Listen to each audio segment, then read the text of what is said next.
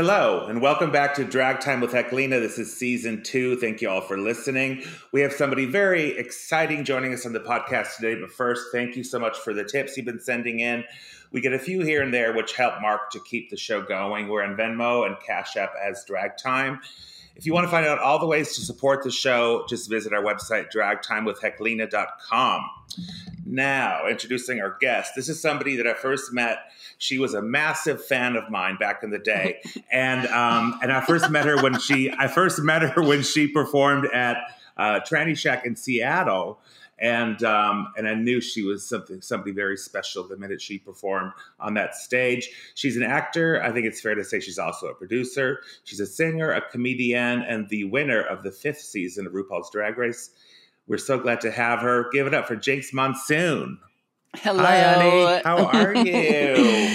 I'm wonderful. Thank you for having me. And, you left out some of the best bits of that story of the first time we met and worked together. Let's talk about it. Okay, so here's my memory is that you were doing a number from Sweeney Todd and you were rehearsing. And yeah. I was like, this is way too long. You're going to have to go home and you're going to have to go.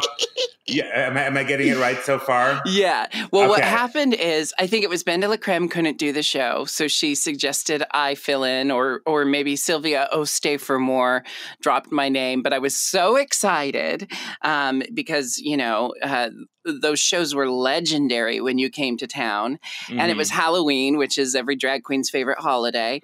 And I was so nervous about having a good number that I worked so hard on this Sweeney Todd parody. And you're right, it was too long. And I did end up trimming it down and it was for the better. But I did show up to that rehearsal super nervous, super anxious. And I performed the song. And the only thing you said was, it's a bit long. Oh, my God. So I ran home, I edited it, and then I had a personal vendetta of just nailing it, knocking it out of the park that night. And it was such a great crowd, and the whole show was so great. And then Dan Savage ended up recording my entire performance and putting it up on the Slog feed, the Stranger website. And that was really my big introduction to the Seattle drag scene. And it was all thanks to you, Heklina. Oh, well, of course. I mean, I always take credit for your drag career. And my memory of this, a vivid memory was I was listening, but I was also organizing a bunch of other stuff. And I was listening and I was like, this is never going to go over. You know what I mean? It's too long. She's not gonna, you know what I mean? So I do remember telling you that, girl, you got to edit this. But I remember you coming and you were so amazing when you did the number. And I always tell people that. It's always hard to show a number that relies heavily on audience participation and energy, and since half the number is me feeding pies to the audience and getting the audience to holler back and stuff. I remember the rehearsal. I was standing up on that stage performing the song and I'm like, oh my God, this seems so stupid right now, but it's going to be great when there's an audience. Right. And it was. And then I think the next time I had you perform, nobody, I couldn't talk about it yet, but we knew that you were going to be on RuPaul's Drag Race and you were the toast of the town. And yeah, well, there's actually there's a story in between there, but we'll get to that story later. It happened in Portland. Yeah. But I'm glad you remember. I was just telling that story the other day. Heklina always comes through with the tough love for young drag queens.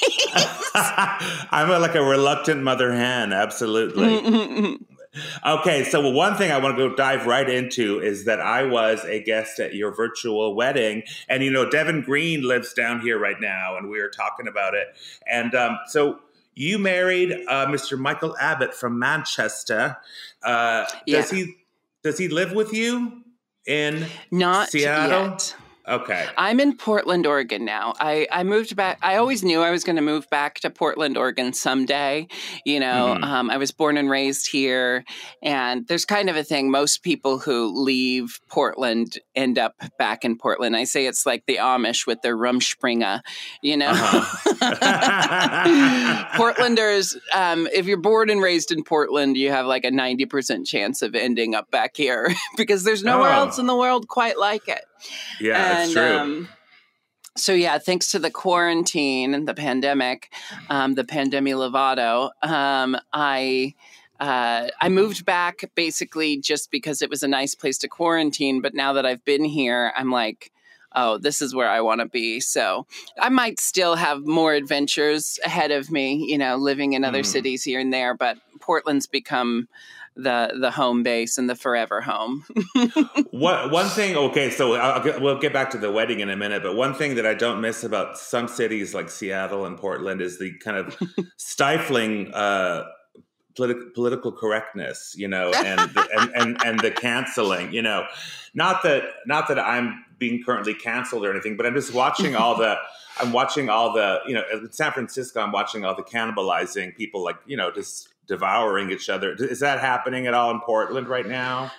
I think any place that makes the effort to be, progressive and conscious and mindful is going to have a higher rate of, people questioning one another's behavior and actions. And I think in Portland, we hold the queer community, members of the queer community, up to a very high standard, I guess, when it comes to mindfulness. But it's funny because I don't find it stifling, probably because this is where I, came out, and this is the community I learned how to be an effective queer person.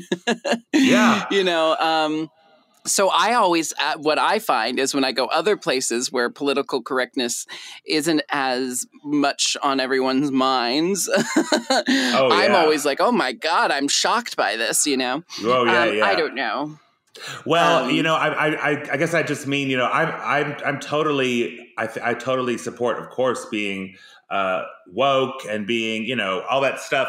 But sometimes they're just lashing out at each other for, part of it is this kind of constant, like, eating each other alive that I see. But anyway, I will say that, having said that, I do have San Francisco filter in my head because I went to a drag show here in Palm Springs, and somebody came out and did Half Breed by Cher with a full-on Indian headdress, and I was so shocked. And I looked around, and nobody else cared. You know what I mean? Yeah. And I was like, okay, I guess I just have to adjust to how people are just different. But anyway, yeah.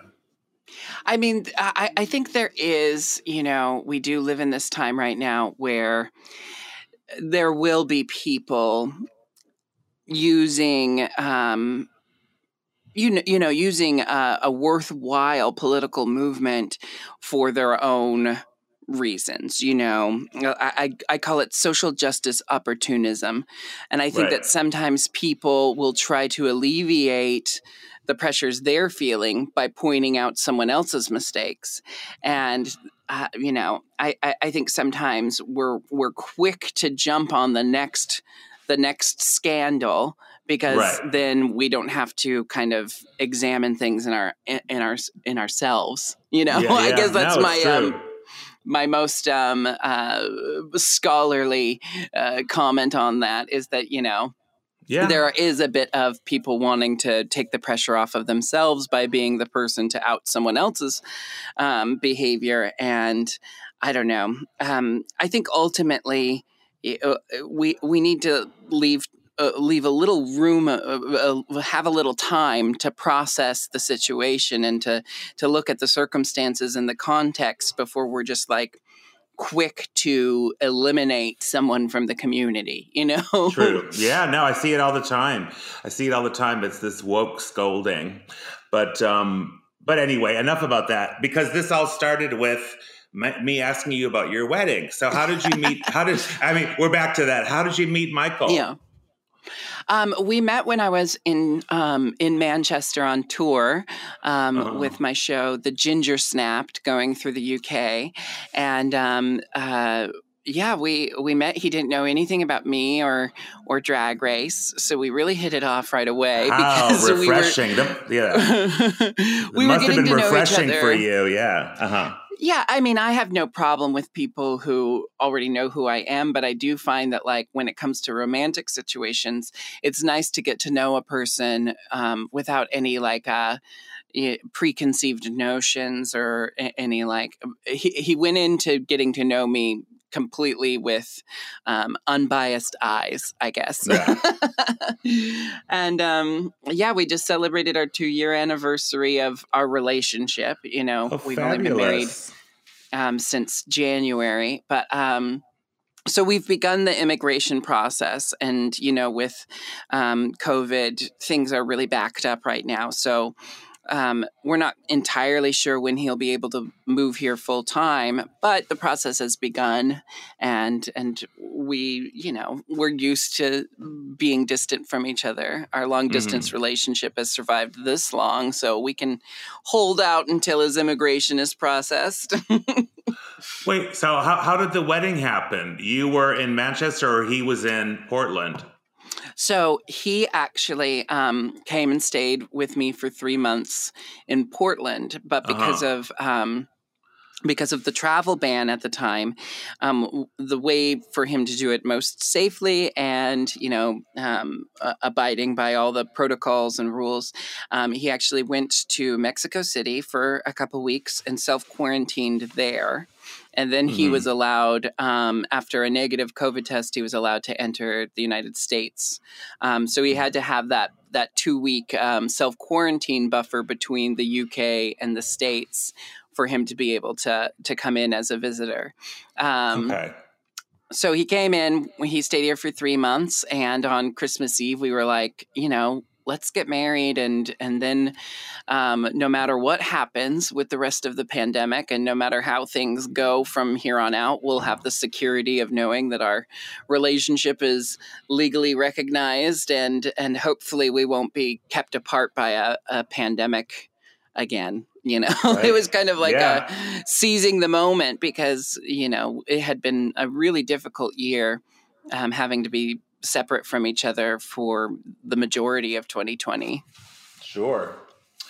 Oh, well, he's very charming young man. I must say he's charming and intelligent and talented and charismatic, and he's a musician himself, so we get to collaborate here and there, and yeah, it's a lovely time.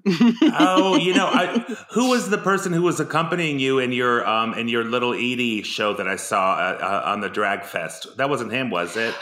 No, that was my friend Marshall, who's a Portland local piano instructor and a drag queen as well. The whole time I was watching you, I thought it was Jeremy.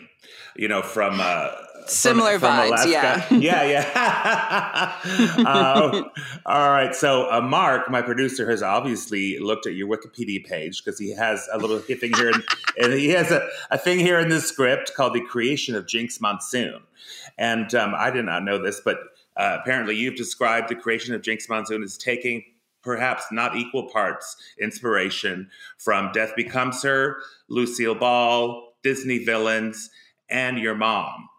Is it also safe to say that some first came to know Jinkx through the Funny or Die webisodes entitled Monsoon Season? Yeah. So well before Drag Race. Well, you know, Jinkx is definitely, I always think of her as the base starting off point was always kind of just me doing a weird impression of my mom. She's also heavily inspired by the show Absolutely Fabulous, which is where I got my name, Monsoon. I didn't know that. Yeah, the lead character, Jennifer Saunders, plays Adina Monsoon, and that's where I got the last name. I was raised on Absolutely Fabulous from a very young age, so it's always had a place in my writing style and comedy style. But the voice of Jinkx is very much an impression of my mom. And my mom and my aunt always fight because they always think that Jinkx is an impression of the other one. You know, they both say, no, she's doing you. No, she's doing you. But It's really my my mother.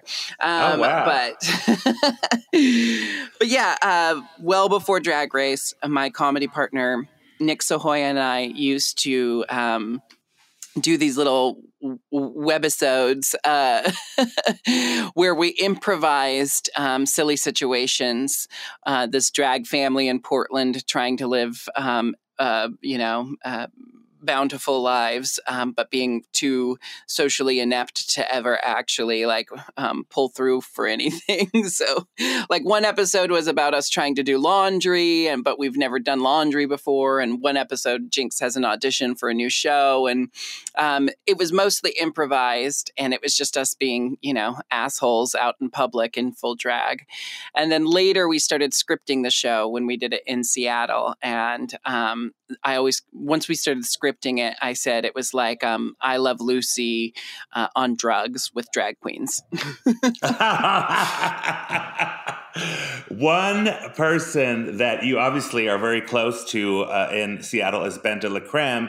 And one of the best things I saw this past year was the Jinx and Dela holiday special. Believe me, everybody sent me their Christmas shows to watch. When they know you, they send it to you thinking you're going to hopefully promote it. So I saw some holiday specials that weren't quite as good as yours. So I did not mention them, but that was actually an amazing undertaking. The holiday special. Tell us about that.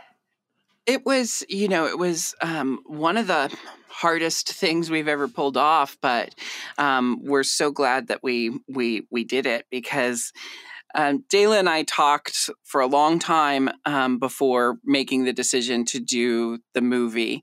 And a big reason why we took it on was because, it's an important thing to us as artists to have a holiday show by and for queer people.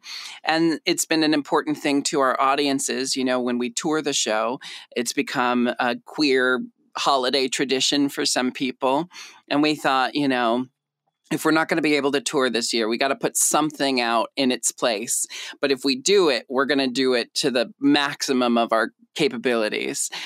So we wrote a brand new screenplay for it, pulling from a lot of material from our first couple of tours.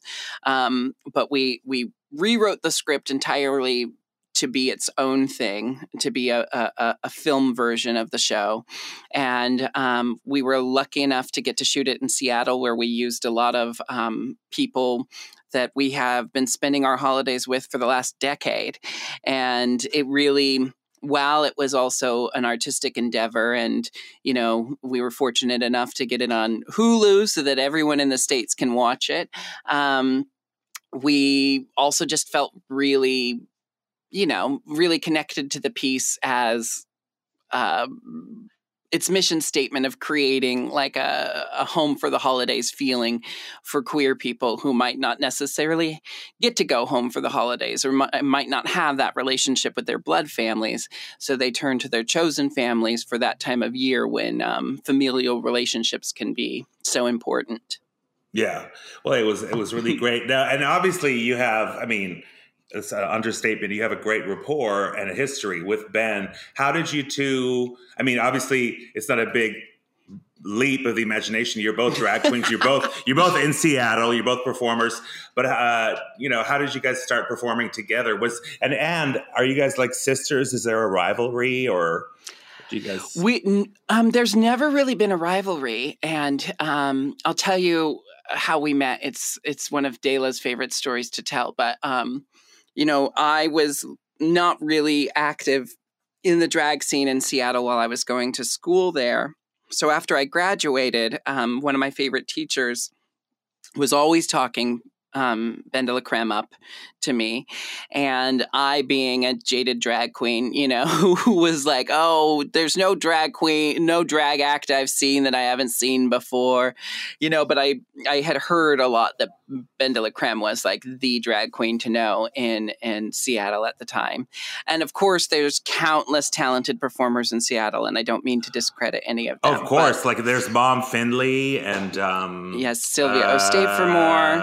Yes, Mama Tits was one of ours for a long time. Jackie Hell, yes, absolutely. So basically, though, in the theater world, Ben de la Creme was writing one-woman shows and kind of crossing that bridge between burlesque, drag, and theater in Seattle. So she was definitely put on my radar. And then I was performing with Major Scales, our show, The Vaudevillians, at a Starbucks for free at 4 p.m. In the afternoon, I think on a Sunday.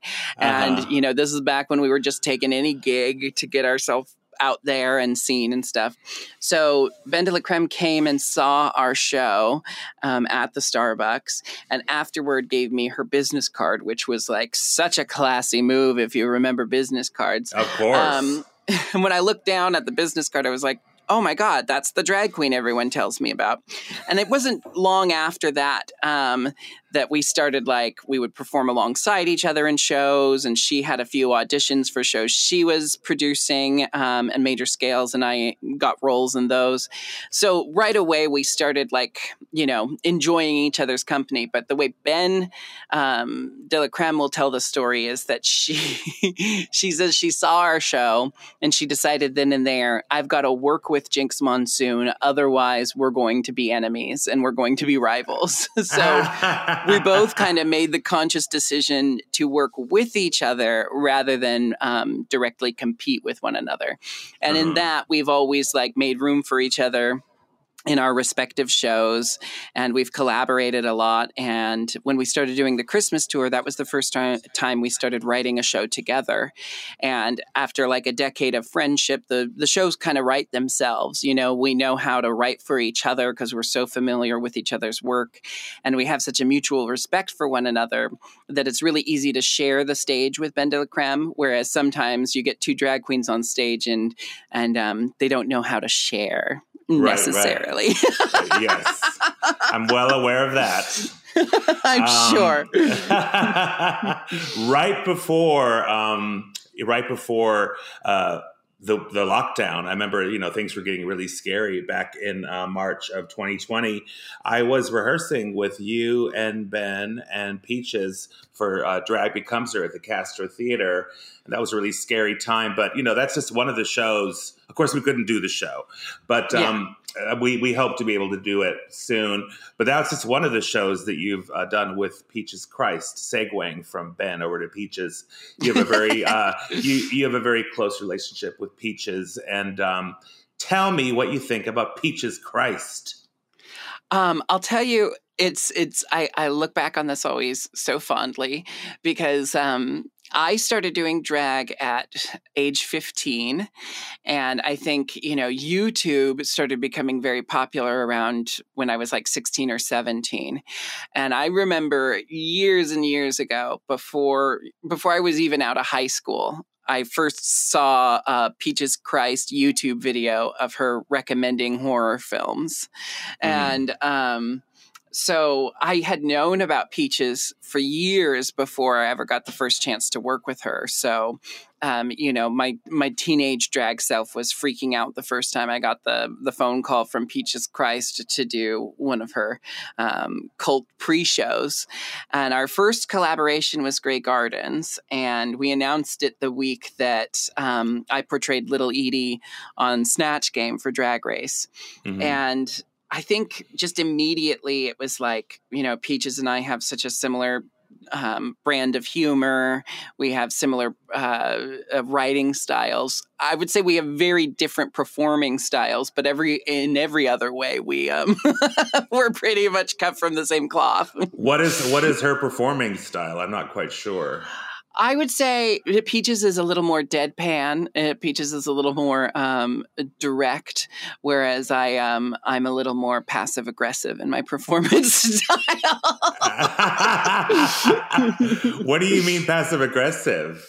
Oh, I don't know. Nothing. I think everything I do on stage is said through nuance. I mean, I'll be telling a dick joke, but really, I'm telling you a story about, improving your life through sex empowerment. I don't know. The point is, I would say my performance is a little more nuanced, whereas Peaches is a little more direct, and she is a master of the deadpan. Totally. Yes. Do you have any other projects? What have you been working on during the past year of lockdown? Like anything that we can expect to see when things open up? Yeah, well, Dayla and I are working on bringing back our holiday tour. And, I think it's at about the right time that people will be vaccinated and will have figured out how to get back to life as it was previously scheduled, Yeah. But until the holidays of 2021, I don't really have any plans other than continuing to work from home.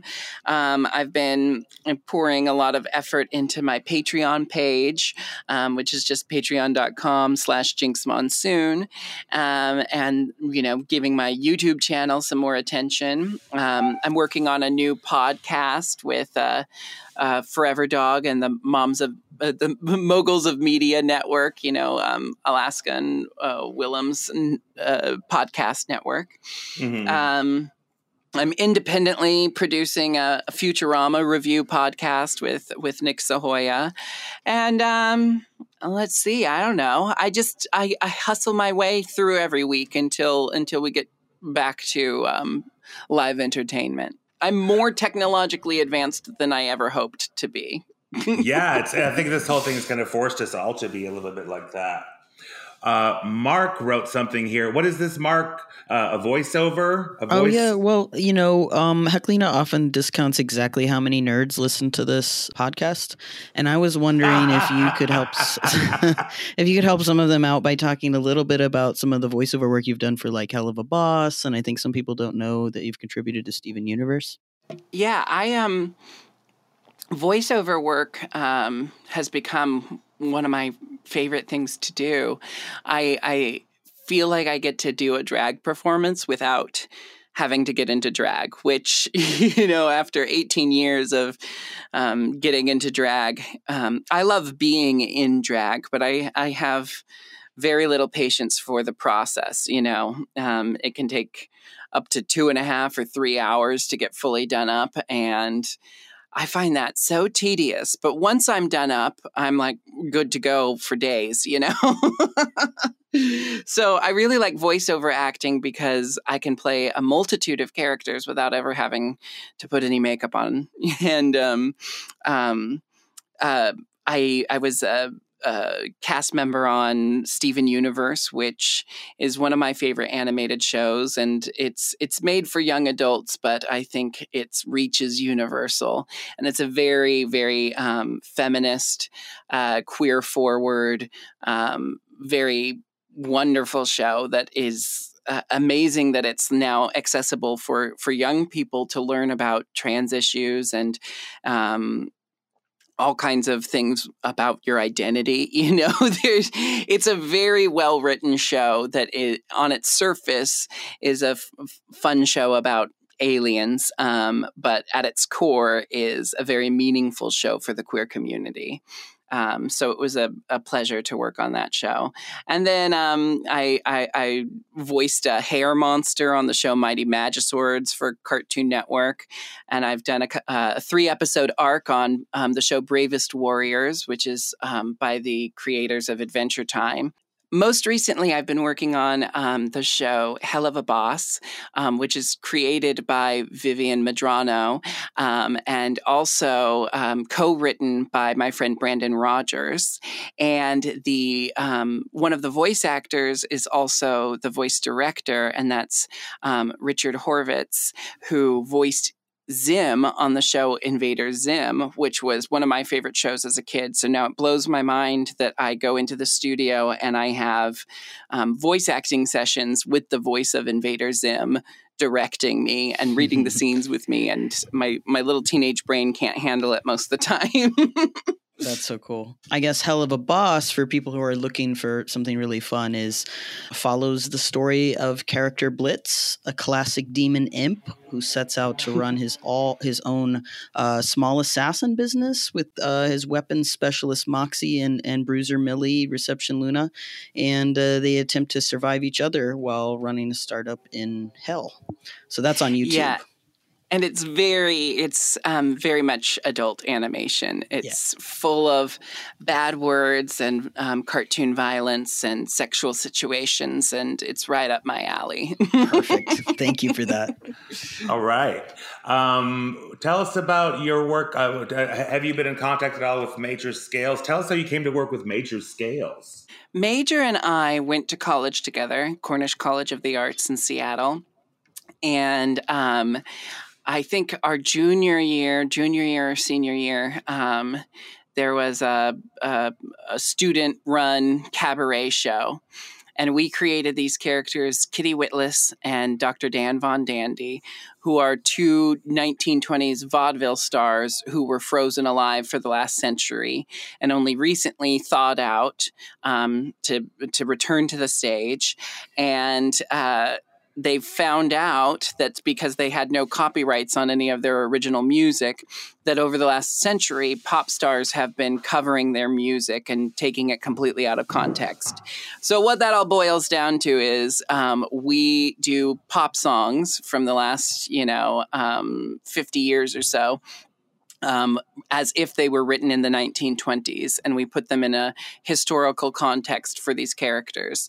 And it started out with the song Piece of My Heart, which was a love song they wrote for each other. And then Girls Just Want to Have Fun was all about the women's suffragette movement and the fight for the right to vote.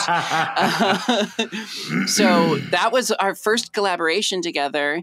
And since then, we've toured the Vaudevillians show, starring those two characters, as well as a handful of other shows that we've co-created. And we've released 2 albums together.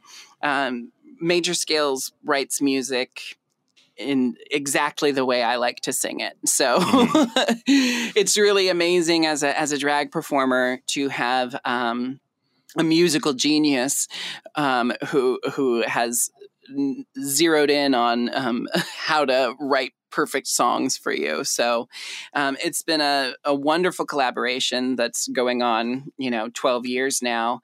And we're hoping to work on our next album. We put a big pause on our next album due to COVID. But we are... we're gearing back up to working on our third feature album, which doesn't have a title yet, but is going to be an allegorical, satirical rock opera set in space. Oh, wow. I love it. Love it. Jinx Monsoon, now we come to the most important part of the entire podcast. Your favorite memory of Heklina. And I think you know which one I'm talking about. Yeah, this one.